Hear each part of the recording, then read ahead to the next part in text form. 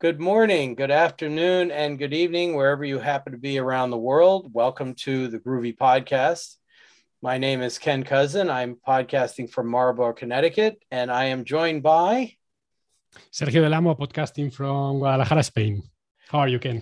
Great. So the Guadalajara in Spain, not in Mexico. Not in Presumably, Mexico, exactly. presumably the one in Mexico is named after the one in Spain, I'm guessing.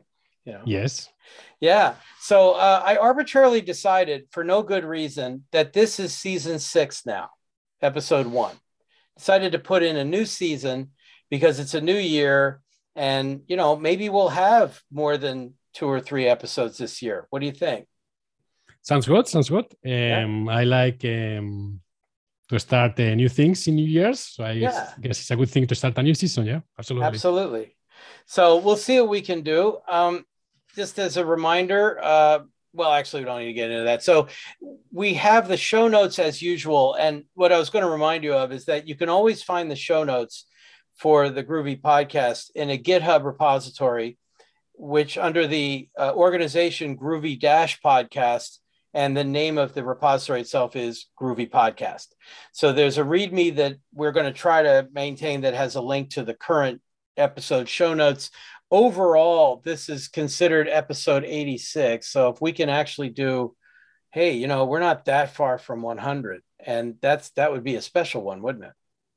Yeah, we have to do something there. Yeah, I have no idea what. So we'll see. So We at have any still rate, 14 episodes to plan that. yeah, which could take us until 2027 or something like that, right? See? For those who are interested in it, this is also Groundhog Day in the United States. I don't know if do you celebrate Groundhog Day anywhere else in the world? I don't even know. I don't. I have a colleague of mine who lives in the UK searching for that in Google. So I guess I don't know if they celebrate in the UK. Yeah. But here in Spain, it's not a thing at all. Well, it's not exactly a holiday even here. For most people, what it is a reminder that it's probably time to watch the Bill Murray movie again, which we're going to do. But I basically have to admit, I mostly have memorized. I'm not even sure why I bother. I mean, I can recite practically the whole movie. But still, I think it's been a couple of years since I've seen it, so might as well watch it again, But it's one of your favorites, right? Pardon me? It is one of your favorite movies. Oh, yeah. At least I have seen you quote it a bunch of times. Way too often, I'm sure. Yes, way too often. Okay, the big event that I thought was a huge thing was the release of Groovy 4.0. Yeah, so absolutely. We've been waiting for that, and Paul King announced the release on Twitter as he normally does, and there's a link to the show notes on there. The thing that is going to surprise people, but this has been long coming, I mean, this is really almost overdue, was that they actually changed the Maven coordinates for the Groovy distribution. I mean, Codehouse went away, what, a couple of years ago or something? Maybe even more. Yeah, both as a site and as a coordinate in general. So instead of Groovy being under org.codehouse.groovy, it's now under org.apache.groovy. And while making that change, that's also when they took the opportunity, I don't know if it was connected or not, to resolve all the potential Java platform module system issues, all the package related issues with having different classes and different packages and running into Gradle warnings and things like that. So all of that is finally going to be, or is resolved now. So no more warnings of that type in Groovy 4. Now, of course, that's I don't want to say cosmetic change because it is going to affect everybody, but it doesn't affect the functionality. I looked at some of that new functionality, and it's fascinating to see the various JVM languages kind of talking to each other. And, one adopts the capability, so then another one brings it in. And Groovy's always been so far ahead of Java in general. But this time they're bringing in some capabilities that Java has introduced. And it's kind of on that whole design goal of Groovy of being, look, you can take Java code and rename it .groovy and it'll probably run. Yeah, I think that's really important. It's really important to keep the pace with Java. And lately it's difficult because Java has changed the pace a lot. So I think that's great. Speaking of that, Java when they switched to this 6-month release schedule, announced that they were going to have a long-term support version every 3 years. So 11 was a long-term support version, and then 17 rather was the next one, because it was 6 versions after that, one every 6 months for 3 years.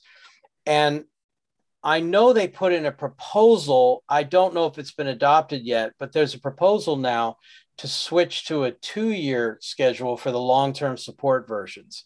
So that rather than the next long-term support version being 23, I guess it would be, now it's going to be, 21, I suppose. And the motivation, as I understand it, is that most companies were not upgrading any JVMs unless it was a long-term support version. And I know this frustrated Brian Getz, among other people. I mean, I can imagine. Yeah, I mean, the idea of getting the capabilities in the marketplace is very good from the developer point of view, but I get it that most companies don't want to upgrade their environment. I mean, Brian Getz himself was saying, yeah, any individual developer, then every JVM is as good as every other JVM. But for production environments, those are the people who might want to wait for long-term support versions. Well, if they cut it down to 2 years, the question is, will companies upgrade every 2 years? What do you think? You think they're actually going to upgrade their JVM like that? So I think it depends on, so we have the same frustration here. And the other day, so on the one side, I understand you write open source code, or for us, it's Micronaut versions, and you expect people to be Micronaut 3, and then you see that companies are still in Micronaut 1. Right. And that's bad in many fronts, because we are essentially not maintaining Micronaut 1, aside from there is like a security vulnerability or things like that.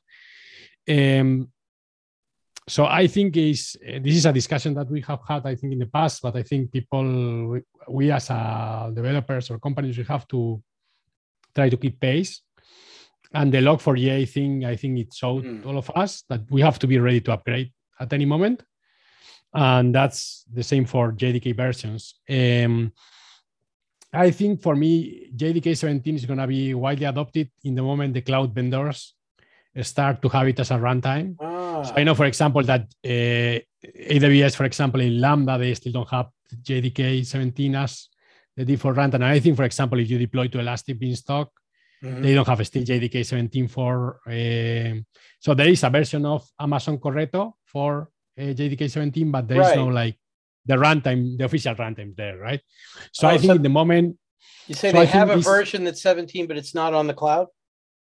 They have the Amazon Corretto, so the official Amazon maintained JDK. They do have a JDK 17, but if you go to deploy a Java application, they don't have the runtime available to select. Okay. I didn't know that. Or at least they didn't have the last time I checked. So I think one thing is then when the official Java release is there, and then when the cloud vendors adopt it, that's probably, I guess it's going to take 6 months or I don't know, or maybe even a year. It's probably more 6 months. So I think maybe 2 years for me is maybe too aggressive, to be honest, because what the Stack Overflow surveys and the other surveys were suggesting was that last year is when Java 11 finally exceeded the number of Java 8 installs, but it was still roughly 50-50. And I still run into a lot of clients who are on 8 and are gradually moving up to 11. I don't know anybody on 17 yet. Now, of course, the deadline that I'm looking at, the one that I think is going to be an interesting impact on the community, is the Spring people have announced that Spring 6 and Spring Boot 3 will require JDK 17. Yeah. Now, that's a bold move, and it'll remain to see whether they stick to it, because what happens if the community goes, yeah, okay, we're just not going to adopt it? You know, I mean, will they be able to persuade people? I don't know. I think it will depend. So I think so they are still gonna. I think they are gonna still support the old branch of Spring Boot for JDK 11. So I think I am putting words in their mouth, so maybe that's not the best thing to do. But I guess what they want to do is, if you want to create a new fresh application, use JDK 17. And that's what I will recommend anyone using Micronaut as well to do. So if you want to create a new JDK, a new Micronaut application, or or I guess in next December, a new Spring Boot application use JDK 17. So I guess their place for legacy applications, you will probably stay on the lower branch. I don't think you will. I mean, maybe if your code base is really clean, you are able to basically update. But I guess the strategy is for fresh applications, use JDK 17, and that way they can do like a breaking change and leave legacy stuff that they don't want to support out. So I don't know. I guess it's probably a good idea. It's an aggressive idea, but I guess it's more like the same as us. Like if you want to use create a new Micronaut application, we recommend you to use the latest JDK that you can, and that probably means you have to think where you are going to deploy this application. So if you are able to deploy to a runtime which allows you JDK 17, more power to you. I unfortunately live in JDK 8 every day. Oof. Because we are still maintaining JDK 8. So I think Micronaut 4 will probably only support JDK 11 and 17 and long-term releases. So I think we will drop support for JDK 8. So that's a day that we are all waiting for here. But I see many clients still in JDK. Well, the thing is, I mean, jumping from 8 to 11, I mean, 11 really isn't all that different from 8. I mean, there's a lot of under the hood differences. But if you're just talking about the experience of coding in Java, other than maybe the factory methods for collections, list.of and set.of and things like that, those are nice. The local variable type inference is one of those features that is way less than meets the eye. It just doesn't come up that much. It's not that big a deal. And most everything else is really smaller edge cases. I mean, when's the last time I needed a private method in an interface? Almost never. Whereas I got to say, going from 11 to 17, we get the nice switch statements, we get the records, we get the pattern matching, we get sealed classes. I mean, suddenly it's a new language. And I actually got a chance to write an app in 17 and was very surprised at how much more pleasant the experience was. And I'm going to let that bring us back to Groovy here, because with Groovy 4, a lot of the additions to Groovy 4 are, for example, the switch expressions with the same syntax almost, looks like I left out a parentheses. At any rate, the same syntax as the Java enhanced switch, in that they are expressions now. You return a value, you use an arrow, so there's no fall through. The only difference is they don't have to be exhaustive the way they do in Java. So now we got the switch expressions. Now that Groovy switch expressions or switch case situation was always 1,000% nicer than Java's anyway. I mean, you could match on practically anything on just an arbitrary closure. I mean, really nice stuff, but it's good that they have the syntax now. They added in not just sealed classes and sealed interfaces, but something that a lot of Groovy people don't think about, which is sealed traits as well. We have traits that can only be implemented by certain classes, interestingly enough, and I'm waiting to see an interesting use case for that.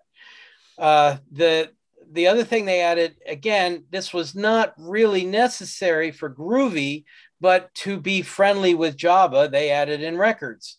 I mean, Groovy pogos are everything records ever dreamed of being and more, and they work with all the parsers, but records are final and immutable and all that other stuff, and might as well support the syntax. So it looked like the terminology they used in the release notes was native records, was the term that they used, meaning that they really are much more like the Java records. Other stuff in there, I guess the biggest thing that could potentially have an impact on people. Okay, how do you pronounce GINQ? How are you going to pronounce it? I think I heard Paul pronounce it as Jink. Jink? Because I'd like to say Jink, seeing GI as giraffe. Do you say GIF or GIF? I say GIF, I think. Do you? I keep going back and forth. I mean, wars have started over less, So, I mean, I suppose we could start one if we really wanted, but more peaceful than that. I don't know whether to call it Jink. I was calling it Jink also. We'll see what happens. We'll see what Daniel calls it, right? Daniel's son was heavily involved in the creation of it. Yeah, I guess he should name the baby, right? Yeah, exactly. Now, for those who are not aware, JINQ stands for Groovy Integrated Query Language, and there's a lot to it, but the basic concept is you can query things that aren't databases in a DSL that looks SQL-like. So you can write SQL queries on collections, for example. And while I'm not exactly sure what the use cases will be for that, the fact that I wasn't able to do that before means I probably don't think that way yet. And there are several interesting examples in the release notes. Yeah, so I have not used it myself. It's as well. It reminds me to SQL as well. I guess we are. So it depends. So this is like when I first started using the Java Streams API, it was difficult because I was used to the Groovy collection SDK. Sure. And now it's hard for me to go back because I am using the Stream API all the day. So sometimes I use the Stream API when writing Groovy code as well. So I guess it's a matter of, as you say, if it's your use case, then you will feel comfortable. Well, it looks like SQL, but really it's more like JPQL. Or Hibernate query language. It's an object-based query language. So you're referencing properties of objects inside your query over some massive collection. And that, I mean, if you've ever used, Hibernate or that's your ORM inside of Micronaut, right? That's the one you use primarily. You use Gorm, or do you use something else, or I don't remember. So you can use, so my favorite persistent solution in Micronaut is Micronaut JDBC, and you can write, as you were saying, you can annotate a method in an interface with add query, and you can write like a SQL statement as or similar to JPAQL, as you were saying. You can use Gorm as well, and you can use JPA if you want. Yeah. So if you have familiarity with those, I think JINQ will be attractive. I mean, I kept getting confused in HQL, getting the left join, all that stuff, getting that right, a left join fetch, etc., lazy versus eager. And we don't have to deal with a lot of that stuff in these queries, but it's a very interesting capability, and I'm not aware of it anywhere else. What else is in there? The built-in macro methods, that's not really going to affect me because I don't generally write DSLs, although I imagine some people care about that. I love the idea of having Groovy contracts available in there, because when I first learned OO back in the mid to late 90s, when Java was shiny and new, I learned from someone who cared about programming by contract. They liked having pre and post conditions on methods and invariants on classes. And, Java has never really had that, even though they have libraries for it. JUnit 5 introduced assumptions, which are basically precondition checks, so that you don't just use exceptions for preconditions. And it's like, oh, okay, so there's something. But Groovy contracts lets you put pre and post conditions and invariants on classes. And I don't know if it'll appeal to anybody outside of me and other people who happen to like that stuff, but that's a really neat option there. I have used assumptions. So I think something, maybe in Spock, we can use something like that. So I think the assumptions in JUnit are attractive to essentially only run this test. Is kind of that requires in Spock, but when you need like something that you need to program a little bit more, so maybe for something like that. I had an adventure with Spock and Groovy 4, but I'll get to that a little bit later. Just to finish up a couple of things there, I couldn't believe this. I'm still like just chuckling at this. They added a Java shell. I mean, they have the Groovy shell, and the Groovy shell's been there for, ever, basically decades. And they added a Java shell for the Java people to run Java code inside of Groovy, which is like, boy, talk about bending over backwards to make life easy for them. It's like, okay, that's very nice of you. I hope it was easy to do, but I thought that was kind of entertaining. And then in terms of syntax, didn't look like a lot of things changed in syntax, but the enhanced ranges, you've always been able to go like 3.10 and 3.10 to make it open-ended on the upper end. Well, now you can use the less than side on the lower end too. So 3 less than 15 is 4 to 14. Yeah, and I think it's more clear, right? So it's easier to understand. You don't have to remember the syntax because every language uses a different syntax. So I think if you read that in code, it will be clear for you. Yeah, and it's funny because IntelliJ puts up hints that look like that anyway. You know, so I think that was very clever. I'll give you my little Groovy story real quick. Is that I have a very highly dated repository of Groovy code that I called Intro Groovy that for years I used for my introduction to Groovy training classes. So it didn't have a lot of exercises, but had tons of sample code. And most of it originated in the Intro Groovy section of my Making Java Groovy book, which came out in 2013. So next year will be 10 years on that. By the way, it made $35 last quarter. Hey, you know, lunch was on. Release, yeah, lunch was on version me, with Groovy 4. So at any rate, I take that repository, and every time a new version of Groovy comes out, I upgrade the Groovy version in there.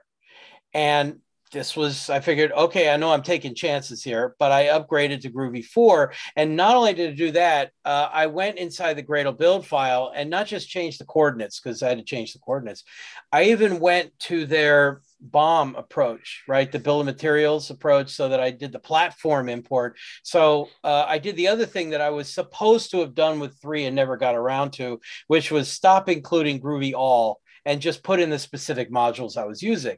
So by adding in the BOM, I could put in the specific modules without having to repeat the version number and everything. Right. And I had to fix a bunch of problems that mostly had to do with adding imports on classes that change packages, you know, just to resolve the JPMS stuff, like the XML slurper and the parser are now under Groovy.xml instead of util and whatever, and the ant builder, which I was using. But that was all fine.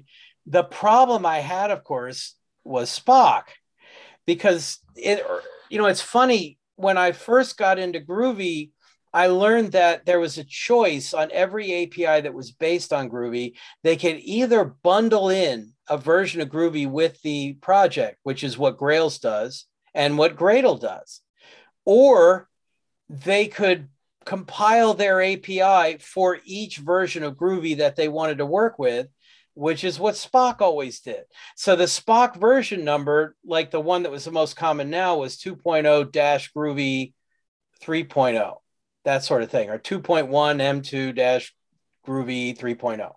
And therefore, of course, they don't have a compiled version of Spock for Groovy 4.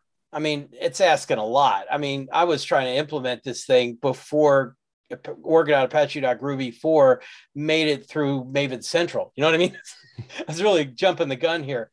So I was trying to get it to work, and I kept getting failures because I didn't know how to set the property. And I wound up referencing an old blog post by good old, let's see if I get the name right, Marcin Zayachowski, I imagine is how you'd pronounce it, or close. He was once on the Groovy podcast, so you'd think I'd remember, you know? Yeah, I think he's a Spock contributor. He's really good. Yes. He has a blog, also really nice. The blog is, I always search for a JUnit versus Spock, and his blog posts always come there. JUnit 5, because sometimes I have to write a lot of material in both JUnit 5 and Spock. So sometimes I always have a hard time remember how to do like a section assertion in JUnit 5. So his blog is blog.solidsoft.pl from Poland. Right. And he has, if you are using Spock, his blog is fantastic. Oh, he's got the definitive comparison, right, between JUnit and Spock. Yeah. Well, as it turns out, there's a system property in Spock, because when I complained that I didn't know what to do about Spock stuff, no less a person than Paul King replied, I did this on Twitter, and said, oh, no, it runs. You just have to set this flag. And this is by far the most awesome flag I have ever seen, right? The flag the name is great, yeah. Oh, yeah. The name is perfect. The name is Spock dot I know what I'm doing .disable Groovy version check. Seriously, I know what I'm doing .disable Groovy version check. And you set that property to true, and it tells Spock, don't check the version. Now, unfortunately, it didn't work because I tried to set the system property the normal Gradle way of setting the system property. And of course, Marcin has an entire blog post on how to fix this and where to set it. And I followed his advice, and it worked like a charm. Now, I also was executing some scripts using a Groovy shell because the scripts I used for demo purposes just had a bunch of assert messages in them. So by executing the script, I'm checking all the tests. And it turns out there was another place you had to set that same flag in order to make that forked JVM work or whatever. And darn if it didn't work. And I put a little link in it, but if you just take a look at my intro Groovy repository, I mean, I suppose I should write a blog post on it, but all the code is there. It worked like a charm. Yeah. We had also like in our team, Cedric Champeau, who tried Groovy 4 with fresh Micronaut application. So essentially like writing a Micronaut application with Groovy 4. And it worked fine. The only thing he had to do is, so of course, Cedric generated with Gradle, and he had like conflicting Groovy versions between Groovy 4 and the version, the transitive dependency. And there is like in Gradle, you can say, I will probably have to write a blog post about that, but you can tell with this configuration all blog, you can select the highest version. So you can tell Gradle to use the highest version of Groovy. That should be the default though, right? I mean, Gradle normally resolves any conflict with the highest version number. I don't know exactly, but it seems like an easy fix, and apparently it works fine. So we still have to, I guess, Micronaut 4 will ship with Groovy 4. So we will probably try to use it soon. Probably when the next the official Spock version supports Groovy 4. Which shouldn't be too long, right? They've got to be working on it. I'm sure they are. Over the holidays, I got one of those cool silicon, Mac silicon chips, the Mac based. I want to say M1 Max, but I mean MAX and MACS, a MacBook Pro. And what it turns out is that when you install Java on that, the JVM versions that are optimized for the M1 chip are 17. So I've been using 17 way more than I did before. That led me to my first good old linkage error that I wound up having in years. I'm like, oh goodness, I remember all those days. But I'm running everything with Groovy 4 and Java 17 when I can, and everything's so far so good. Which reminds me, by the way, the announcement that good old Groovy Eclipse, still hanging in there after all these years, was just recently updated to 4.4.0. And by golly, the whole point is to support Groovy 4 and Java 17. And they even have pictures of using the record type, a Groovy record, and all these other fixes. So hey, good for them. I only use Eclipse when my clients do, but I'm glad that's still an active project. Yep. Yeah. They really follow the pace of Groovy. So that's amazing. Yeah. Now, regarding Grails, because we'll get to Micronaut in a moment, and that's when you're going to wind up talking about everything. I assume you'll cover all that. The Grails has not had fundamental changes since the 5 version came out. They've had more like bug fixes and dependency upgrades. They're working with later versions of Spring and Hibernate and all the other dependencies, and that's great. 5.1.2 came out relatively recently. I see that it's like 2 weeks ago, I guess. And if you look at the release notes, almost all of it is just updating dependencies and some bug fixes. The biggest change is so Puneet, Grails development lead, he's working on upgrading. I think he already released Grails Spring Security Core plugin 500 RC1. Spring Security, yeah. Updates the Spring Security to 5.6.1. So that was one of the biggest things that we had to do. So if you are using Grails, you probably are using Grails Spring Security Core. So try that RC1 and let us know if you find anything. I am teaching, and sorry for the plug, I am teaching a Grails security training in 2 weeks. Oh, really? So I will be, I am teaching a Grails security training the week of the 14th of February. I will try to include a link in the show notes. Yeah, we need to add that. Is that an OCI thing again? Is that it's a Grails Foundation training.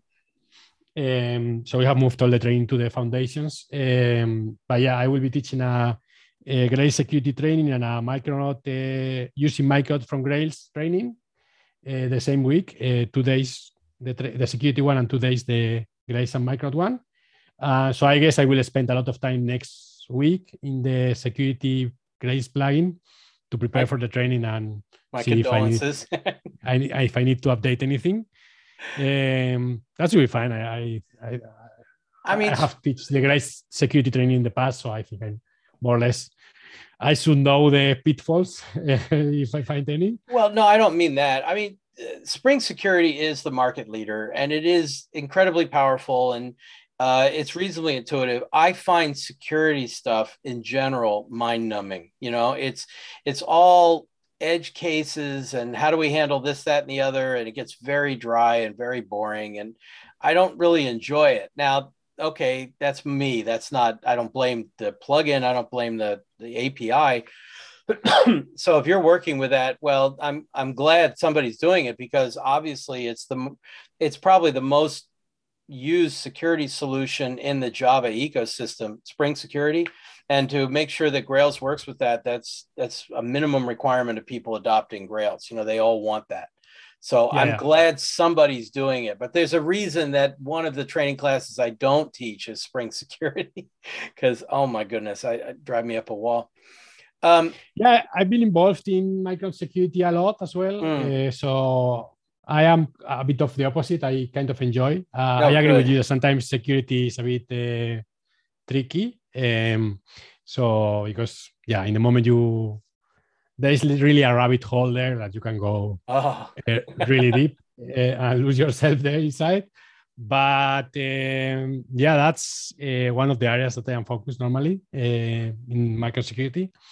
So if you are using Grails 5 or you are using Grails and you're interested in security, those training events are upcoming.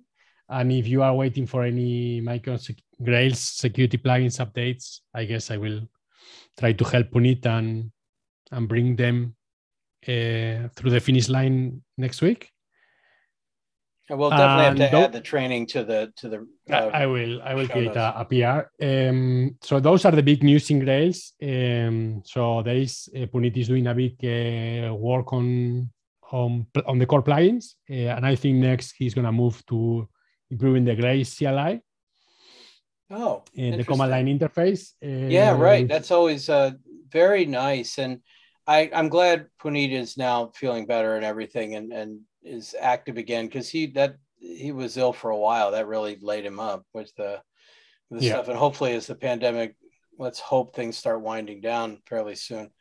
Of course, the big stuff that came out, other than the groovy stuff, was Micronaut. And was it somebody on Twitter, was it you or somebody else, saying that this Micronaut 3.3.0 release was really enormous? It was a really big one, not just for the serialization module and the email module, but just in general. It's a big deal. So what I said is that for me, this thing, and this is true that we have been doing this lately, that's the minor releases, they are where the good things come, because they are only like Christmas presents that you can use, and the major releases typically for us involve deleting all the things that we have deprecated through the year. Use the opportunity also to jump major versions, so jump from Groovy 3 to Groovy 4 and maybe deprecate the JDK. But in terms of new feature, the minor releases is when it happens. And Grails Micronaut 3.3.0 was probably the biggest minor release that we have yet. Serialization module, I think, is a big deal. I think that will help us do many features. For example, we are bringing MongoDB support to Micronaut data, and that's built on top of Micronaut serialization. And also the AOT module that we discussed in the latest episode of the Groovy podcast with the build time optimizations. That's also now as part of the BOM in Micronaut 3.3.0. And I work a lot in the email module, which I like a lot. And the Micronaut email module is one module that you can use in your Grace application, for example. That's a module that you can use everything but the templating solution. But with Grace, you could use GSPs, no problem. So if you want to use to send emails from your Grace applications and for whatever reason the current mail plugin or there is, for example, Agora has an Amazon Simple Email Service mail plugin as well for Grace. So if you want to try the Micronaut email, that's available. We support Mailjet, SendGrid, Postmark, and Amazon Simple Email Service, and the good friend Java Mail. So if you want to send emails from your Gmail account, and you can do that. And get banned so fast, but yeah. Yeah, I mean, get banned so fast. We are using Gmail to test it. So we are actually sending emails to a Gmail account and signing the Gmail account and checking that the email is there. And we support attachments as well. So if you need to send a report with your Excel file, we support that. We support also in Micronaut 3 one feature that, for example, we didn't have, and I used today for an integration that we are working on, this accessory style. So one thing that we are seeing is that, so in Micronaut, for example, we assume that Pollos will have setters and getters, right? With the getter starting with, I don't know, get name, right? Okay. And what we have seen is that many people, they may write instead of get name, they will have a method called name. Yeah, that's how Java records work, which is driving those serializers crazy, right? Yeah, exactly. So what we have done is we have a new annotation called accessory style, where you can put at the top of your class, and you can essentially, by default, the prefix we assume is set, and the get prefix is get, but you can change that. So that works really well. I use it today because I found exactly that use case where getters were actually didn't have the get prefix. And yeah, there are a bunch of new other features. So let me ask you about that serialization module. Now, first, you had a Micronaut podcast with Graham Roche, right? Specifically about that. So Graham was involved in that side of it too, or he just was interested? Yeah. No, Graham, I don't know if he did most of the coding. I think he did most of the coding himself. Oh, wow. So it's probably Graham, Jonas, Dennis. So a bunch of people contributed heavily to that module, but Graham was probably the lead contributor to that module. Now, when you say serialization, is it specifically for JSON data, or is it also XML and other platform, other MIME types, or what have you? It's not only for JSON data, but what we have right now is support for. You can use like JSON-P. What is the other one? So you have a bunch. So essentially, the story here is Micronaut use Jackson from the beginning. Right? Jackson is a really powerful and really flexible. Yeah, that's the one Spring uses. And great library, which is modularized, right? So you have like the Jackson annotations, right. The Jackson core, and then they have the Jackson data bind, which is the biggest part. So that's the part that we allow you to replace. So you can still work with your Jackson annotations. You can use a JSON property, a JSON value. You can use the same annotation that you are used to. Sure. You don't need to change that. But under the hood, what we have is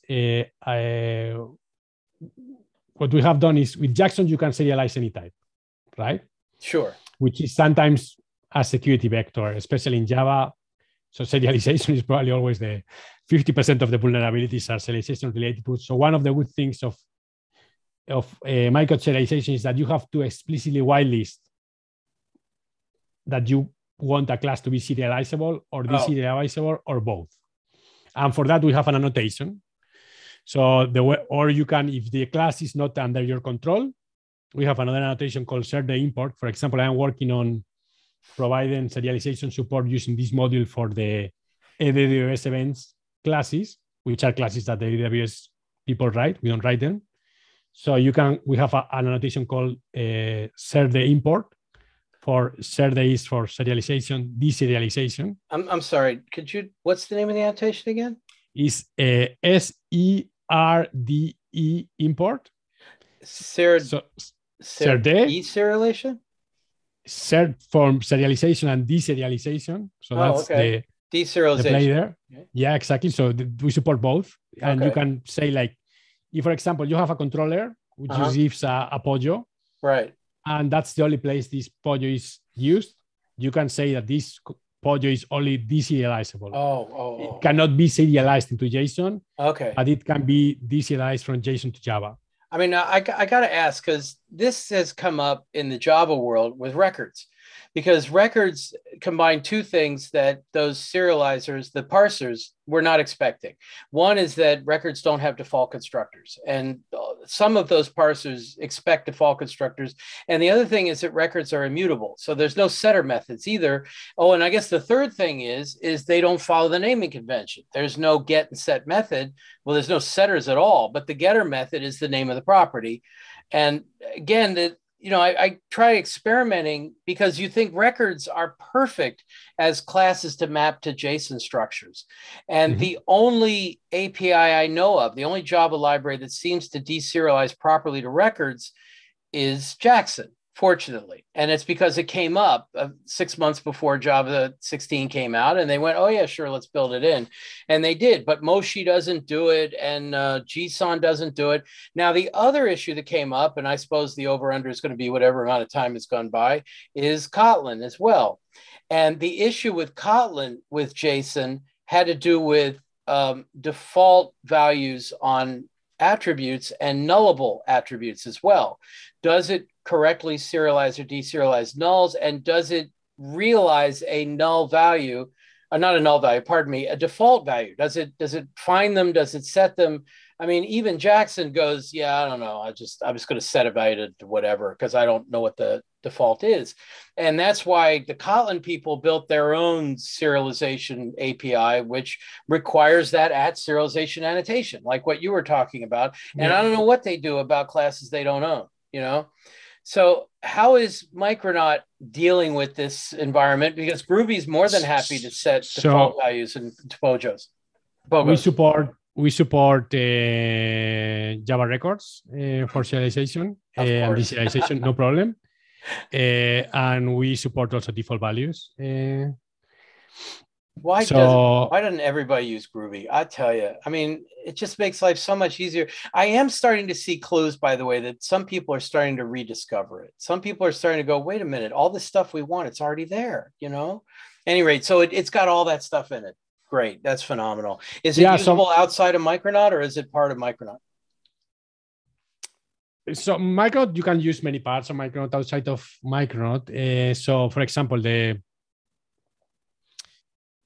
serialization is built on top of introspection, and that replaces essentially the Java API to introspect a class, to essentially get the name of the properties of a class without using reflection.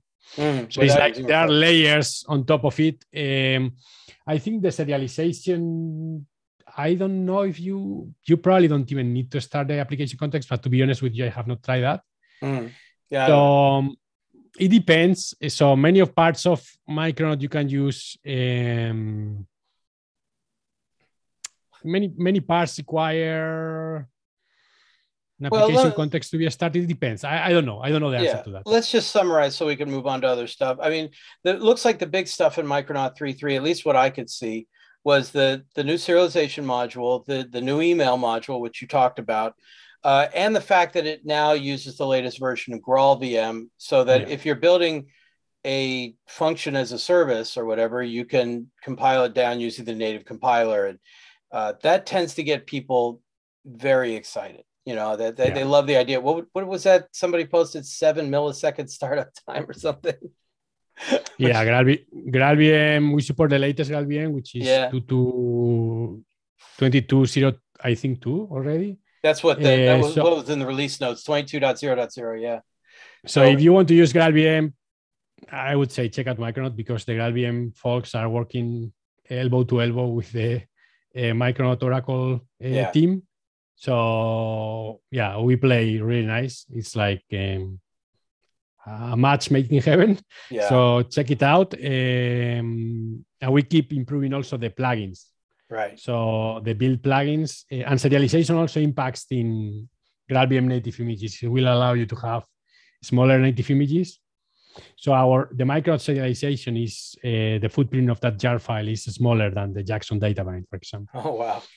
So it will allow you to have like a smaller native images and I guess also like a smaller native image generation.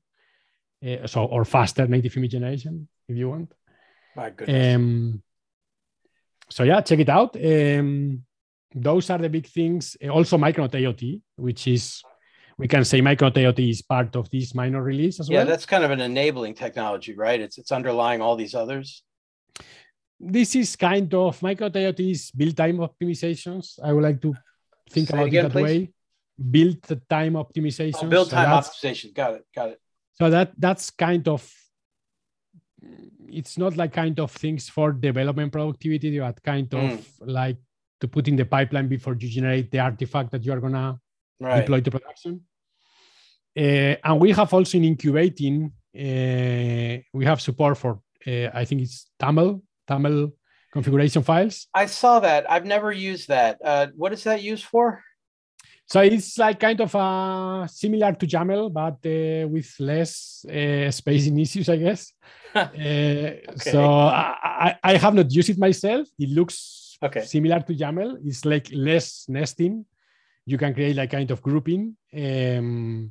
So if YAML is really not your cup of tea and you don't want to use, so in Micronaut we support also properties files, and if you are using Groovy, we support also Groovy files. Okay. But if you, for whatever reason, YAML is not your thing, check the TAML. Actually, Groovy 4 also supports TAML parsing, I think. Right. I did see that as well. And I didn't include it because I'm like, I don't even know what this means, although that's my own, lack of knowledge there. Very good. Just to summarize, by the way, we mentioned the blog post by Marcin. Again, I'm going to try to say Zayachowski, something like that. But there's another blog post that involved Micronaut as well. The one by Zach Siegel called Using Micronaut Data, JDBC, R2DBC, so the reactive relational, test containers, and Flyway with multiple schemas. And I'm like, wow, talk about your buzzword bingo right there. I mean, that's guaranteed to get accepted by every conference in the world, I suppose.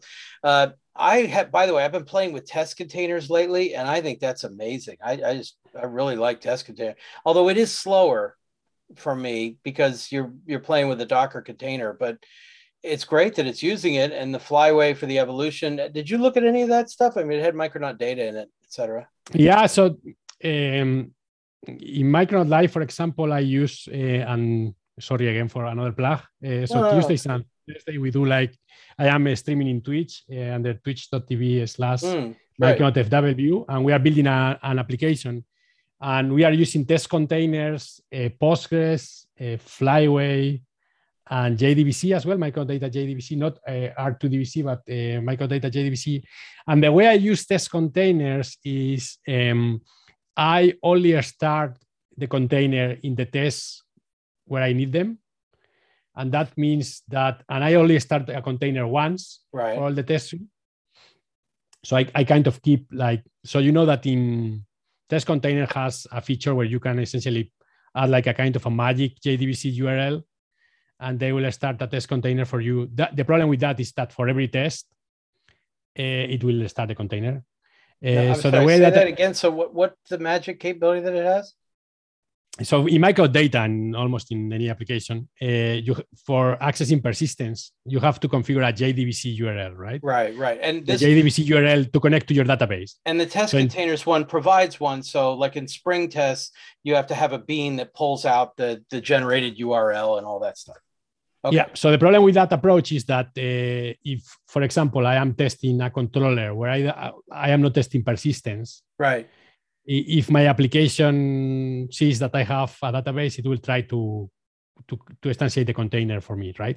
So that is what you described. This can be slow, not slow. It can be unnecessary because I am not testing persistence, right? Mm-hmm. So the approach that I do is I only start a test container for the test that I needed. Right. And what that means is that the applications the tests are really fast. So I will include a link in the show notes to the sample application. Right. Because it's public, people can see the approach that we are using. We have a link to the Twitch channel, but I don't know that we have links to any of the recordings that you've made from that. Yeah, I will create PRs for those.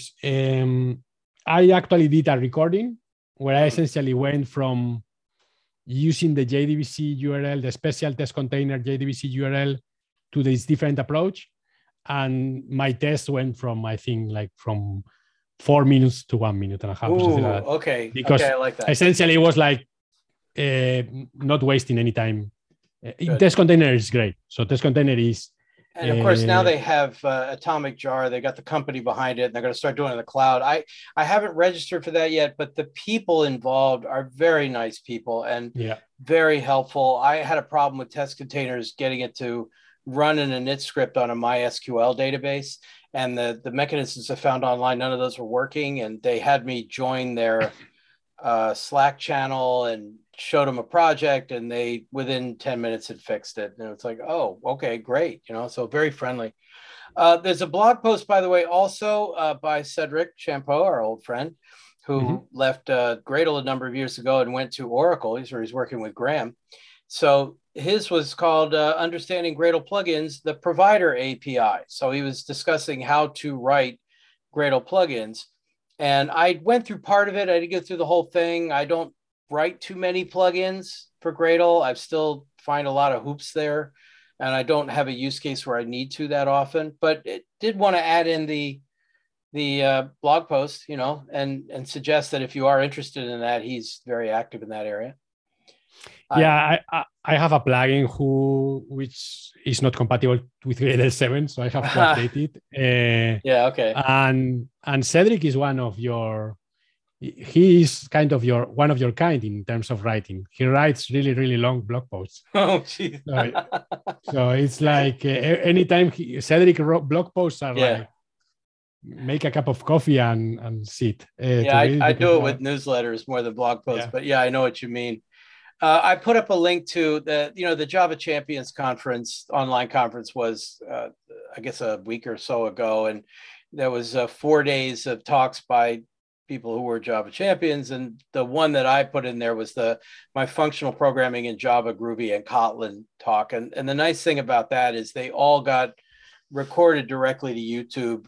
So you could check out the entire playlist or just one of any number of them. That was the only one I knew of that actually used Groovy, but I did make sure to do that. And there were, in fact, cat pictures. So that's always important. Graham, back in December, I think it was, did a presentation. Graham Roche did one called What's New in Micronaut 3 at JCon. And I don't remember where I saw it, but he posted the video as well. So wanted to add that for people. I still have Micronaut. It's one of those things where I got to get beyond the hello world stage. I got to actually go dig in, and I just haven't found the time and the strong motivation, the use case to force me to do it. You have to find a pet project.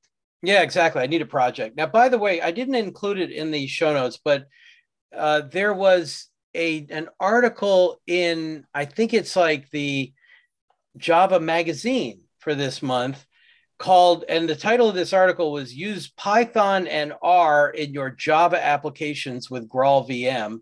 Because of course, the feature that everybody cares about with Graal is the native image compiler. But the feature that Oracle cares about is that it's cross-language. It's like the CLR that way. And the reason I mention it is because it wasn't just Python and R, it was and Micronaut. That's where they got their Java part from Micronaut, and it didn't quite rise to the level of, oh, we should put this in the show notes. But I thought I'd mention it anyway in case you didn't happen to see it. So that was in a recent Java magazine. Going on to something slightly different, we decided to add a section just because we know we're not a huge community, but we're an active one. And a lot of people tend to know a lot of other people. And it just seemed like fun to basically put a people in transition section in the show notes. Most of those are people going to different jobs, and we'll get to that. One thing I do want to mention right away, though, is on the Java Champions list, the issue came up of awarding Stefan Maldini a posthumous Java Champion recognition. And I can honestly say that sailed through without any hesitation whatsoever. So that has been announced, and there was something given to his family and all of that. So we're really glad about that. But other stuff, I mean, I missed it at first, but Tim Yates is the guy I go to when I need anything that's hardcore coding, you know, the algorithms and the other stuff. Tim Yates is one of those humble geniuses that the Groovy community tends to attract, you know, like Graham, like Paul King, you know. And at any rate, Tim has moved from Gradle to Micronaut at OCI. He works on Micronaut at OCI with you, right? Yeah, he's working with me. He's really, really good. Oh, yeah. And he's contributing from the get-go a lot. Was working with him today on the MicroSelect module. And he has contributed, for example, a feature in Micronaut 3, which now I don't remember exactly how we are naming the feature, but let me 1 second. But yeah, Tim is a great addition to the Micronaut team here at Object Computing. Yeah, he's one of those guys where I just say, well, whatever you want to work on, I'm sure it's going to be good, you know? Yeah. So at any rate, he did. Now, what got announced, I think it was last week, is our good friend, I suppose I should let you pronounce it with the Spanish pronunciation, Ivan Lopez. Ivan Lopez, yeah. Ivan Lopez, right, is Ilapmar is the Twitter handle, is joining the team at VMware. I mean, isn't that interesting? He's joined the group over there, along with a friend of mine, Dan Vega. Dan Vega did a lot of work on some Groovy training. He built some of the online video courses that were particularly popular. I forget which platform, might have been Pluralsight, and maybe a couple others. But he too is joining. Dan Vega joined VMware as a dev advocate, I think. I'm not sure what Ivan is doing. Do you know what his new job will be? I think he's going to work on product. So in a product that VMware has. So I don't think he's working on open source right now. But yeah, pity, to be honest. Just wanted to make sure, though, that people knew, because another really good guy, and it's nice to keep track. Yeah, hopefully he comes back to Micron soon enough. Yeah, right. We'll that would be a good idea. We didn't mention it. Tim Yates has also, as one of his accomplishments, that he's just got a staggeringly high rating on Stack Overflow for Groovy-related questions, among others. Well, there was a tweet about Christoph Frick, who I don't know personally, apparently achieved the gold badge on Stack Overflow for Groovy questions as well. Do you do much? Do you answer Stack Overflow questions at all? Do you do that at all? I don't. I have a high reputation in Stack Overflow because I joined the Stack Overflow when it was beta. And it was amazing. For me, Stack Overflow is one of these things, especially for me, because I am in the part of Spain where I am. It's not like here there is a huge development community. Right. So I remember, because for those who don't know the history about the Stack Overflow, is Joel Spolsky and the guy behind Coding Horror. I forget his name, sorry. Which they both had huge audiences. They combined and they released this question and answer website, which now we take for granted. Right. But before then, there was nothing like it, right? And it was amazing because you enter Stack Overflow, you wrote a question, and in, I don't know, half an hour, a guy miles away from you will answer the question. For me, it was incredible. And I joined in the beginning, and the algorithm in Stack Overflow is a bit, I don't know if it's incorrect or what, but it's true that once you have questions that get upvoted, just without touching Stack Overflow, you keep earning points and badges and things. So I have asked more questions than answered. Yeah, so I was kind of the person asking questions. And if you ask questions, you get rewards as well. Because they value that you essentially upvote the answer that was helpful to you and you accept the answer and things like that. So I am not as active as I should be in Stack Overflow. That's probably one area that I have to pick up in Micronaut as part of the advocacy role. But yeah, I know many people they joke about Stack Overflow like not being good for programming. I think Stack Overflow is awesome for programming. I think it was incredible. The thing about Stack Overflow for me is that the questions that are easy get answered so fast that I'd never get in there in time for that. I mean, people grab those points right away. And the questions that are hard, and it's like, I got stuff to do. You know, I don't want to take all my time spending it there. But as a resource, it's phenomenal. And of course, my one Stack Overflow joke that I've always been telling for years, you know, that occasionally Stack Overflow goes down for one reason or another. And the people who maintain Stack Overflow have the hardest job in all of IT because they have to restore the site without referencing Stack Overflow. Without the Stack Overflow, exactly. Exactly. Anyway, hopefully they have a staging server somewhere. Yes. Well, hopefully there's a backup somewhere. Yeah. Any rate, that was I thought that was worth commenting on. It was nice to see that. The other thing that we added in there is that the technical advisory committee of the Grails Foundation has decided to add 3 new members. Tabitha Willen, I don't know her. I saw from the status that she was, let's see, what was the status? She's a lead application engineer at Omaha Public Power District. And I know there's a lot of Groovy and Grails work going on in that area in Omaha, Nebraska. It's a hotbed. So she joined it. And then so did, of course, our friend Soren Berg-Glacius, who promised we're going to have a great comp this year, right? And he even intends it to be live, and you know he's going to tell us, right? So that was nice. And then I was really surprised when Jeff Brown contacted me and asked me to join as well. I put it in the newsletter, but you know my experience with Jeff Brown. I mean, Jeff's a wonderful guy. You know Jeff, but when Jeff says, "Hey, let's talk," I mean, I don't know what your reaction is, but my reaction is always, "Oh no!" I mean, I love talking to Jeff, but he's going to have a project in mind and it'll be really interesting. I'm really going to want to do it.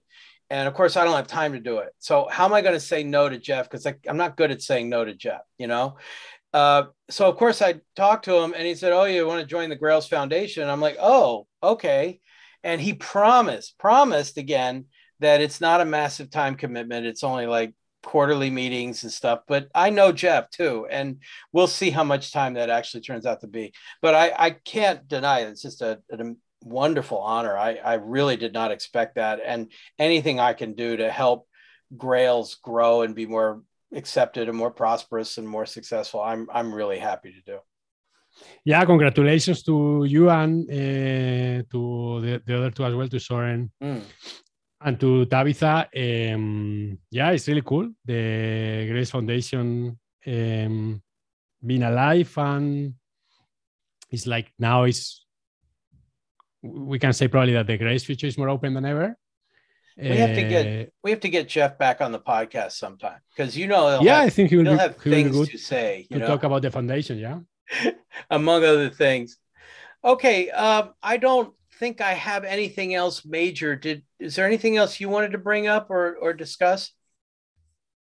No. I say let's all try Groovy 4 and let's submit any issues that we find to Paul. And please, if you are using Micronaut, try Micronaut 3.3.0. And if not, we listen to each other in the next Groovy podcast episode in this new season 6. Right. Don't forget about Open Collective is a way to support the Friends of Apache Groovy and SDK Man, of course, which never gets enough love, you know, because I don't think it's possible to give it enough love. It's a wonderful product. Also, thank you to No Fluff Just Stuff, who hosts the Groovy Podcast website. It's nofluffjuststuff.com/Groovy Podcast. Has all the recordings and the links and everything.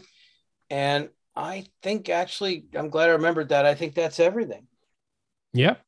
So good to see you. Although I got to ask you one question: Are you still upset that Wordle got sold to the New York Times, or are you okay with it now? I hopefully it will have less people in my timeline. So I think that's good news for me, to be honest. I did put the exact list in of what commands to click on in order to mute the word Wordle in your timeline, but you know. Yeah. I think he made like 1 million. So I think that's like the it did say low seven figures. I mean, good for him, that he did something for his girlfriend basically and wound up making $1 million. It's like good job. Good job. It's like the dream project of a program is a solo developer doing an application. Yeah, really nice. Well, and he did something right, because that thing scaled to millions of users without him having. Yeah, you probably are the culprit for many of those. You're spamming your Twitter timeline like all the day. So I guess how many are coming from you? Probably many. Well, only one a day. That for sure. It's only. All right. Well, thanks a lot, man. It's really good to see you. Let's not make it too long before we do this again. I think we could aim for roughly monthly, if that's all right with you. Yeah, absolutely. Yeah. And we'll see how it goes. So thank you very much, everybody. And we'll see you again on our next Groovy podcast. Yeah, keep groovy.